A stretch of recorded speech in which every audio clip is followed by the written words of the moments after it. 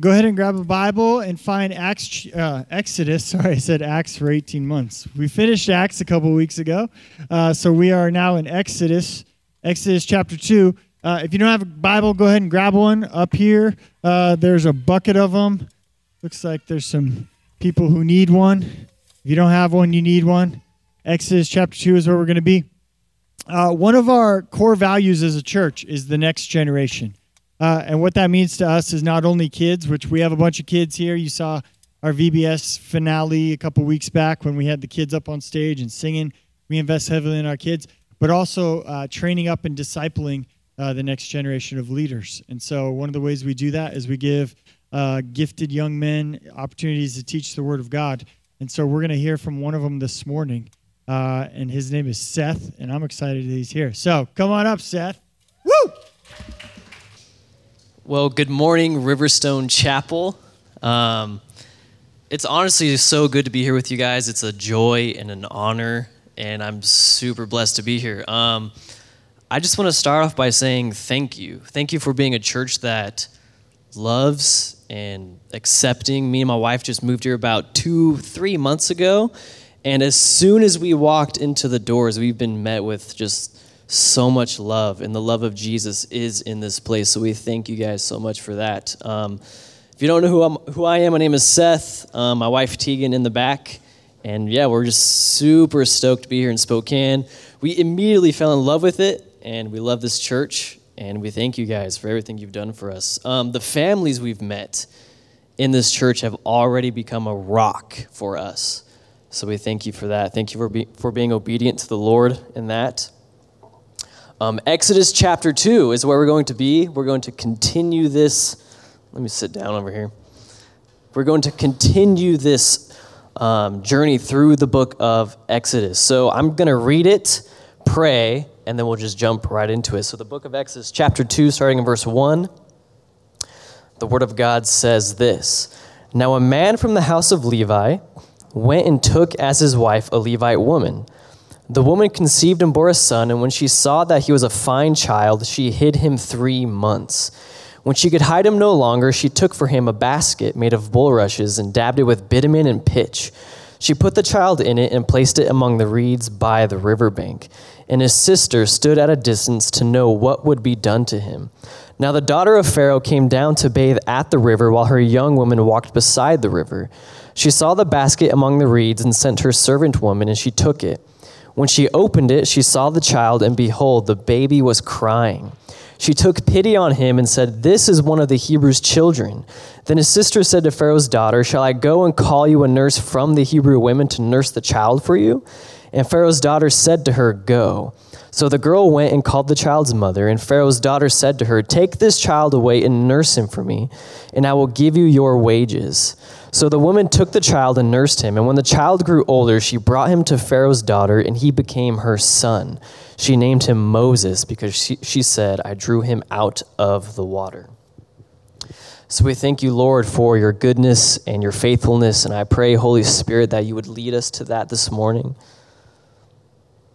And Lord, the stories that are in this place of you delivering people and you being good to people, Lord, it is such an encouragement to me and to everyone else. I just pray, Holy Spirit, that you would open up the eyes of our hearts to see you for who you are and to see us for who we are in you, Jesus.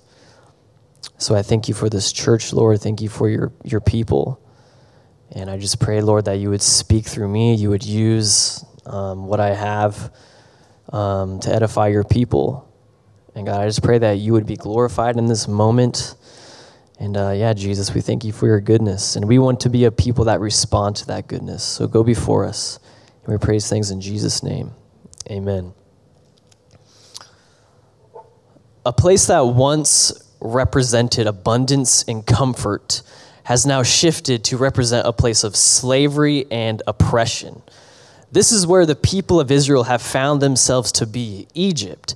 No longer a place of fruitfulness, but a place of great hardship. And this shift for them, remember, didn't happen because they did something to deserve such a life, but because the Pharaoh, the king, the king was operating through his fears and insecurities. His fear that these Hebrew people were becoming way too mighty and way too many for them to handle if worse comes to worse. So what does he do? He puts the people of Israel under ruthless slavery and commands that every male Hebrew child be killed by throwing them into the Nile River. It's a pretty rough start for the people of Israel. And this is where we left off, a command to kill every Hebrew child. But as we saw last week, when Pharaoh brought the command to the Hebrew midwives and told them to kill every male child they see, they refused to obey and they chose to trust God and to fear the Lord, and God did something awesome. And this is what he did in verse 20 of chapter 1. It says, "So God dealt well with the midwives, and the people multiplied and grew very strong. And because the midwives feared God, he gave them families." So the story of Exodus starts with slavery and oppression for the people of Israel, but it no doubt continues with God being faithful and good to his people. And as we continue through this book, that's exactly what we're going to see, God's goodness and his faithfulness to the Hebrew people. And chapter 2 continues that faithfulness as we see God working through the birth of Moses and how he orchestrates one of the most beautiful stories in all of Scripture.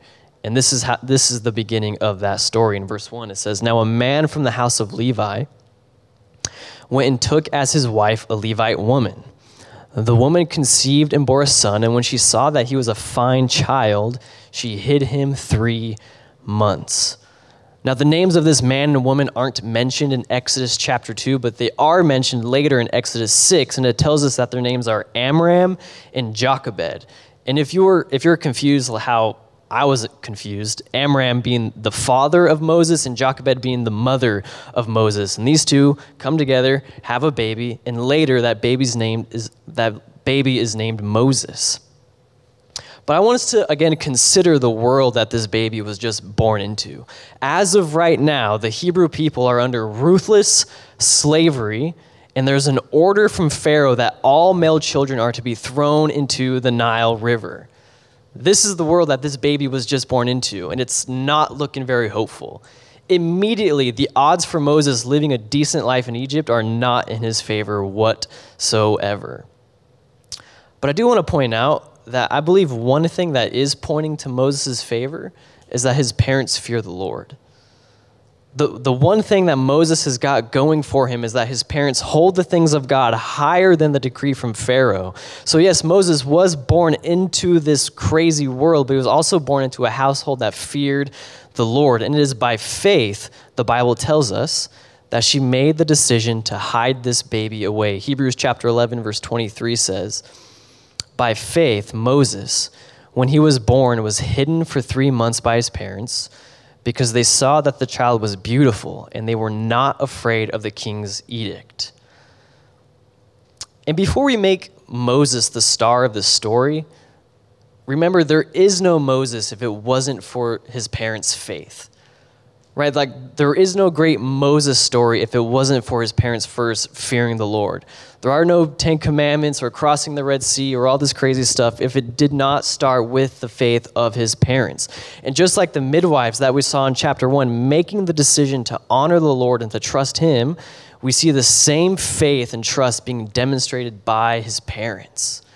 Refusing to give their child up to Egypt and choosing to trust God, refusing to live in fear of Pharaoh and choosing to fear the Lord. This is what Moses has got in his favor. His parents fear God. This is the type of household that he was born into. And I'm not a parent, but I do have parents that have later come to know Jesus in my early teenage years. And at the time, one of the most frustrating things my parents would say to me is, "You'll thank me later." You'll thank me later. I got that constantly, whether that was dropping me off at youth group where I didn't want to go or discipline me for something dumb I've done. Right? My parents would always say, "You'll thank me later." What is that? I don't even know what that means. And at the time, it was the most infuriating thing. Like, what? I'll thank you later. And at the time, I never thought that this would be considered a gift from God, but it totally is. And I just want to say, I think one of the greatest gifts you can give your children is you by living by faith and fearing the Lord. And I'm not saying that the greatest gift is you making your kids do stuff, because I think that's probably not a great idea either.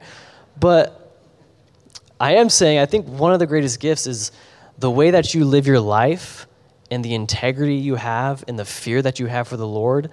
That has the potential to speak volumes to your children, because it certainly did for me. When my parents would make the decision to fear God and to honor him and to follow him, that spoke to my little rebellious heart. And I saw what the Lord was doing through my parents. And later on, I still remember those times when my mom and my dad were choosing to honor the Lord and to hold the things of God higher than the things of the world. And it changed me.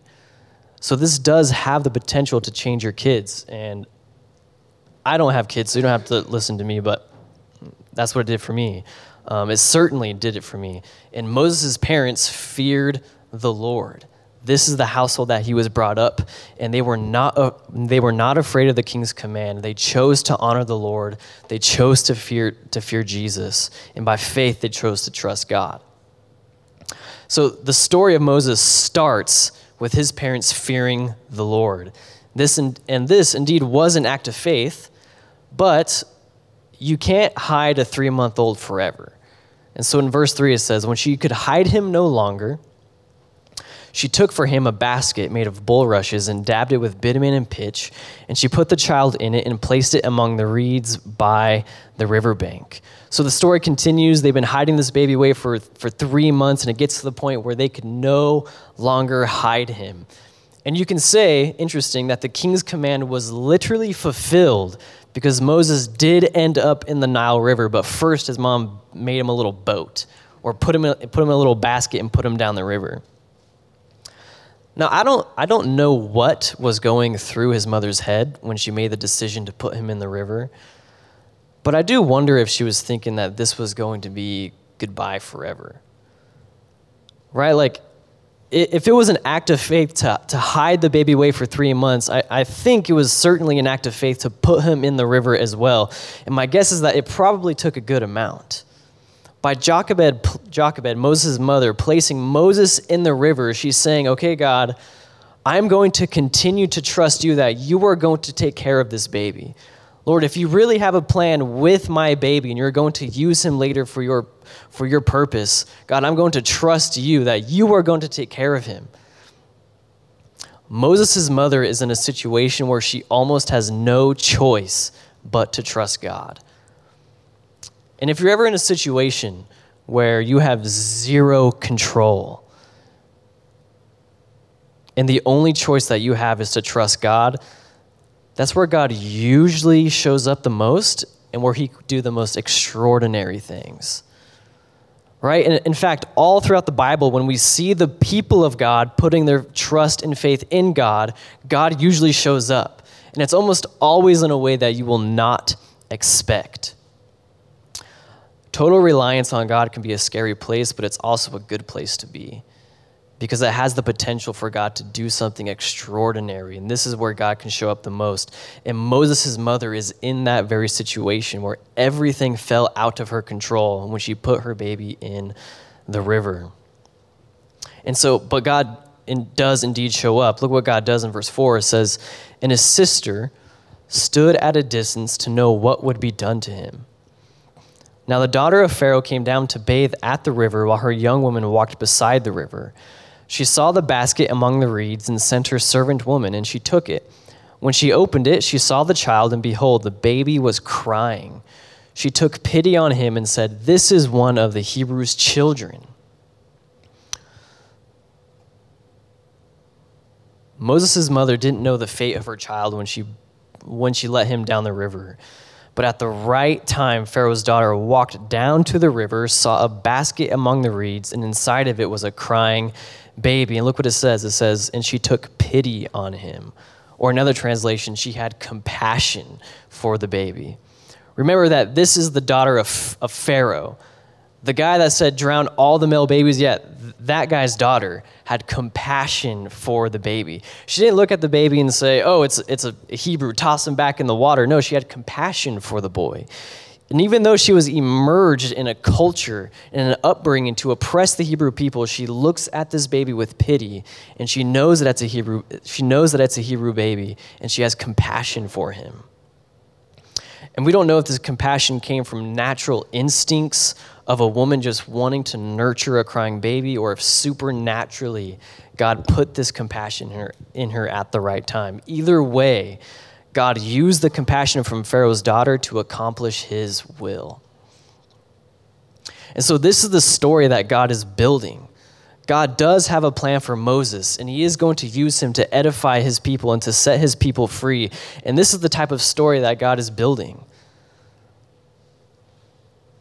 Moses' fate should have looked like him drowning in the river, but God used the compassion from Pharaoh's daughter. And you would think this means instant death, but it wasn't. And so while all of this is happening, Moses' sister, which her name is Miriam, and we find out later, is standing in the distance watching all of this happen, as it says in verse 7. Then his sister said to Pharaoh's daughter, shall I go and call you a nurse from the Hebrew women to nurse the child for you? And Pharaoh's daughter said to her, go. So the girl went and called the child's mother, and Pharaoh's daughter said to her, take this child away and nurse him for me, and I will give you your wages.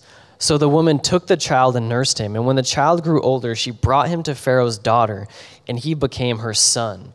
She named him Moses because she said, I drew him out of the water. Moses' fate was supposed to look like death according to Pharaoh's command, but God had a totally different plan.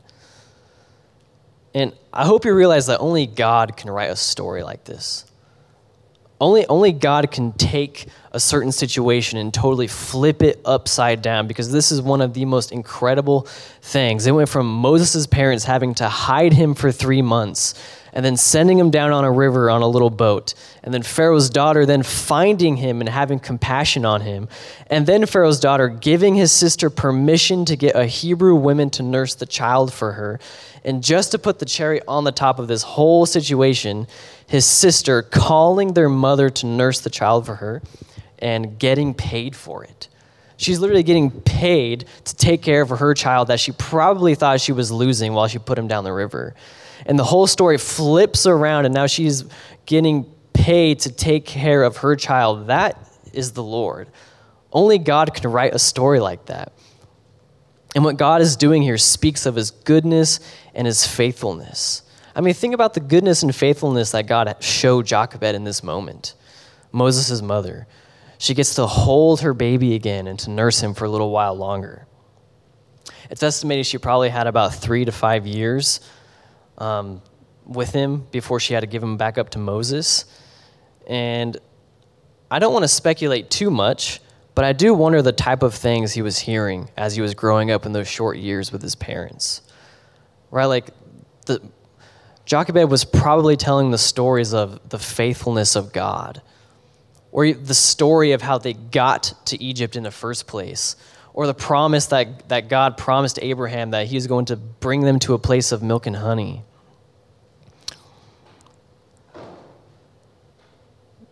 God was faithful to protect Moses in this moment, and God is faithful to use Moses to do something extraordinary.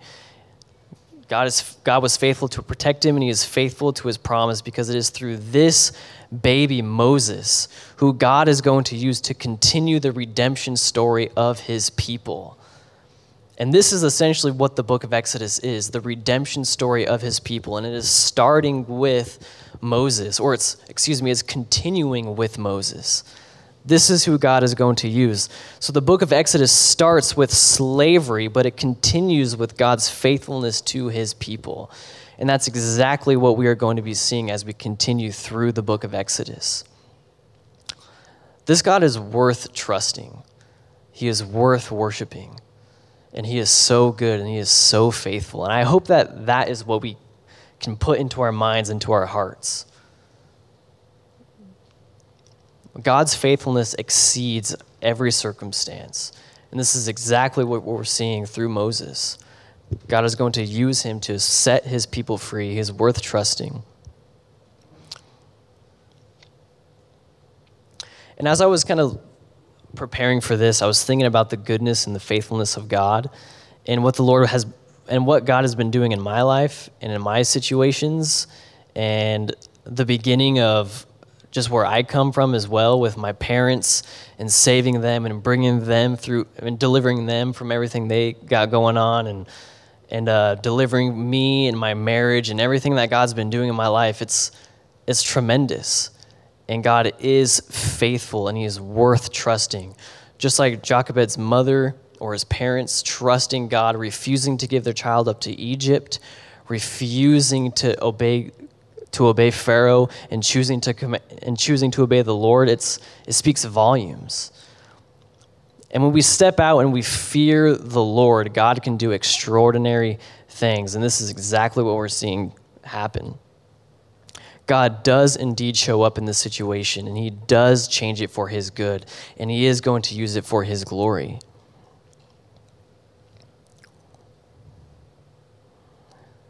And so as we continue through the book of Exodus, that's exactly what we are going to see: God's goodness and his faithfulness.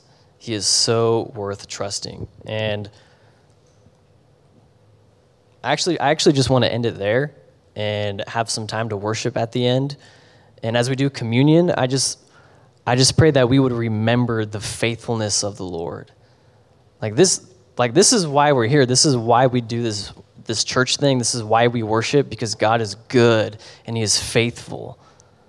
So I'm going to pray. Worship team can come up. And so we thank you, Jesus, for who you are. We thank you, Jesus, for your goodness. And I just pray, Holy Spirit, that you would speak to your people. And God, that you would use just this real short time that we had, God, to soften the hearts of your people and to remind us, Lord, that you are faithful and you are good and you are worth worshiping. And Lord, I pray that we would be a people that respond to your goodness, a people that respond to your faithfulness.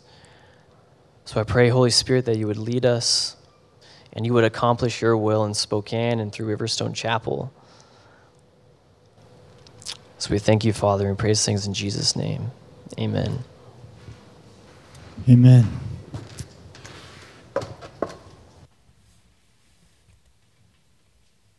You know, Jesus, on the night before he died, he gathered around with the believers, and he held up a cup, and he held up a piece of bread, and he said, "Do this in remembrance of me." And it was actually in the story that we're reading about in the book of Exodus. The setting was slavery. The setting was bondage. The setting was despair and struggle and helplessness. And that's the setting that the people were in when God set his people free and instituted that Passover dinner. And that's the exact dinner that Jesus chose to sit there with the bread and the cup and say, "Do this in remembrance of me." So the picture is literally exactly what we're talking about in the book of Exodus, like these struggles, these difficulties, these uncertainties, these feelings of hopelessness. Like Seth said, a mother hiding her child for 3 months and hoping every day probably that the Egyptians don't bust through the door, and then saying, "You know what, I can't do this anymore," and letting her baby out on the water in a basket full of reeds. That's an amazingly hopeless feeling. And that's intended to communicate something to us about our hopelessness when we think about our own sin. I'm sure you all came to church this morning hoping that I'd make you feel worse, right? But that's the truth. Like, when you think about your sin, there's nothing you can do to fix it. There's nothing you could do to escape it. There's no amount of good things you could do or right things you could say or penance that you can build up. We're just hopeless. And it's in that moment that God reaches down to save us. And that's what we're doing this morning. That's what Jesus was talking about. We said, "Do this in remembrance of me." Remember that God who moved heaven and earth to make a way for your sins to be forgiven so that he could spend eternity with you forever. And we are the people who think that's worth remembering. That's the core of our identity as Christians, is we believe that our God was good enough and saved us so that we will continue to remember him for the rest of our lives. And so we're going to do that this morning. If you're a believer, we definitely would welcome you. We have some elements up here in the front. You're free to take it at your own timing. We're going to play 4 songs, so just so you know how much time you got left. We got 4 songs worth of worship. You can come up, get the bread and the cup, take it back to your seat, pray with maybe your spouse, or maybe your kids are here, or maybe just pray by yourself and take the elements when you're ready on your own time. If you're not a believer, we're never a fan of people doing stuff that they don't understand, so no big deal. We're just going to do this to remember Jesus, and if you're like, hey, I'm not sure about this Jesus guy, like, don't feel any pressure to do this, like, that's fine. Or if you feel like today's the day when you're like, no, I understand it, like, I want to step into that surrendering relationship with Jesus, and I feel like God, this is something God's called me to do, then give your life to Jesus this morning. Say, this is the day. I've known about this for a while. I've been thinking about this. I've been feeling God pull on my heart. This is the day I want to surrender. And remembering what Jesus did for you on the cross and setting you free, this would be a great opportunity to do that. So we're just going to take, like I said, 4 more songs. We're going to worship. We're going to celebrate communion, remember Jesus, and that's on your own time. So I'm going to pray, and then you can come up when you're ready. Father, we do take this time to remember not only the incredible sacrifice, but the fact that you're always working behind the scenes, behind the things that we see going on, behind the even feelings that we're experiencing. Lord, you're always moving. You're always pursuing us. You're always working on your people's behalf for our good, Lord. We can never thank you enough for that. I just pray that you would speak to hearts right now as we remember your body that was broken for us and your blood that was shed for us, Lord. We proclaim your new covenant until you come again. It's in your name we pray.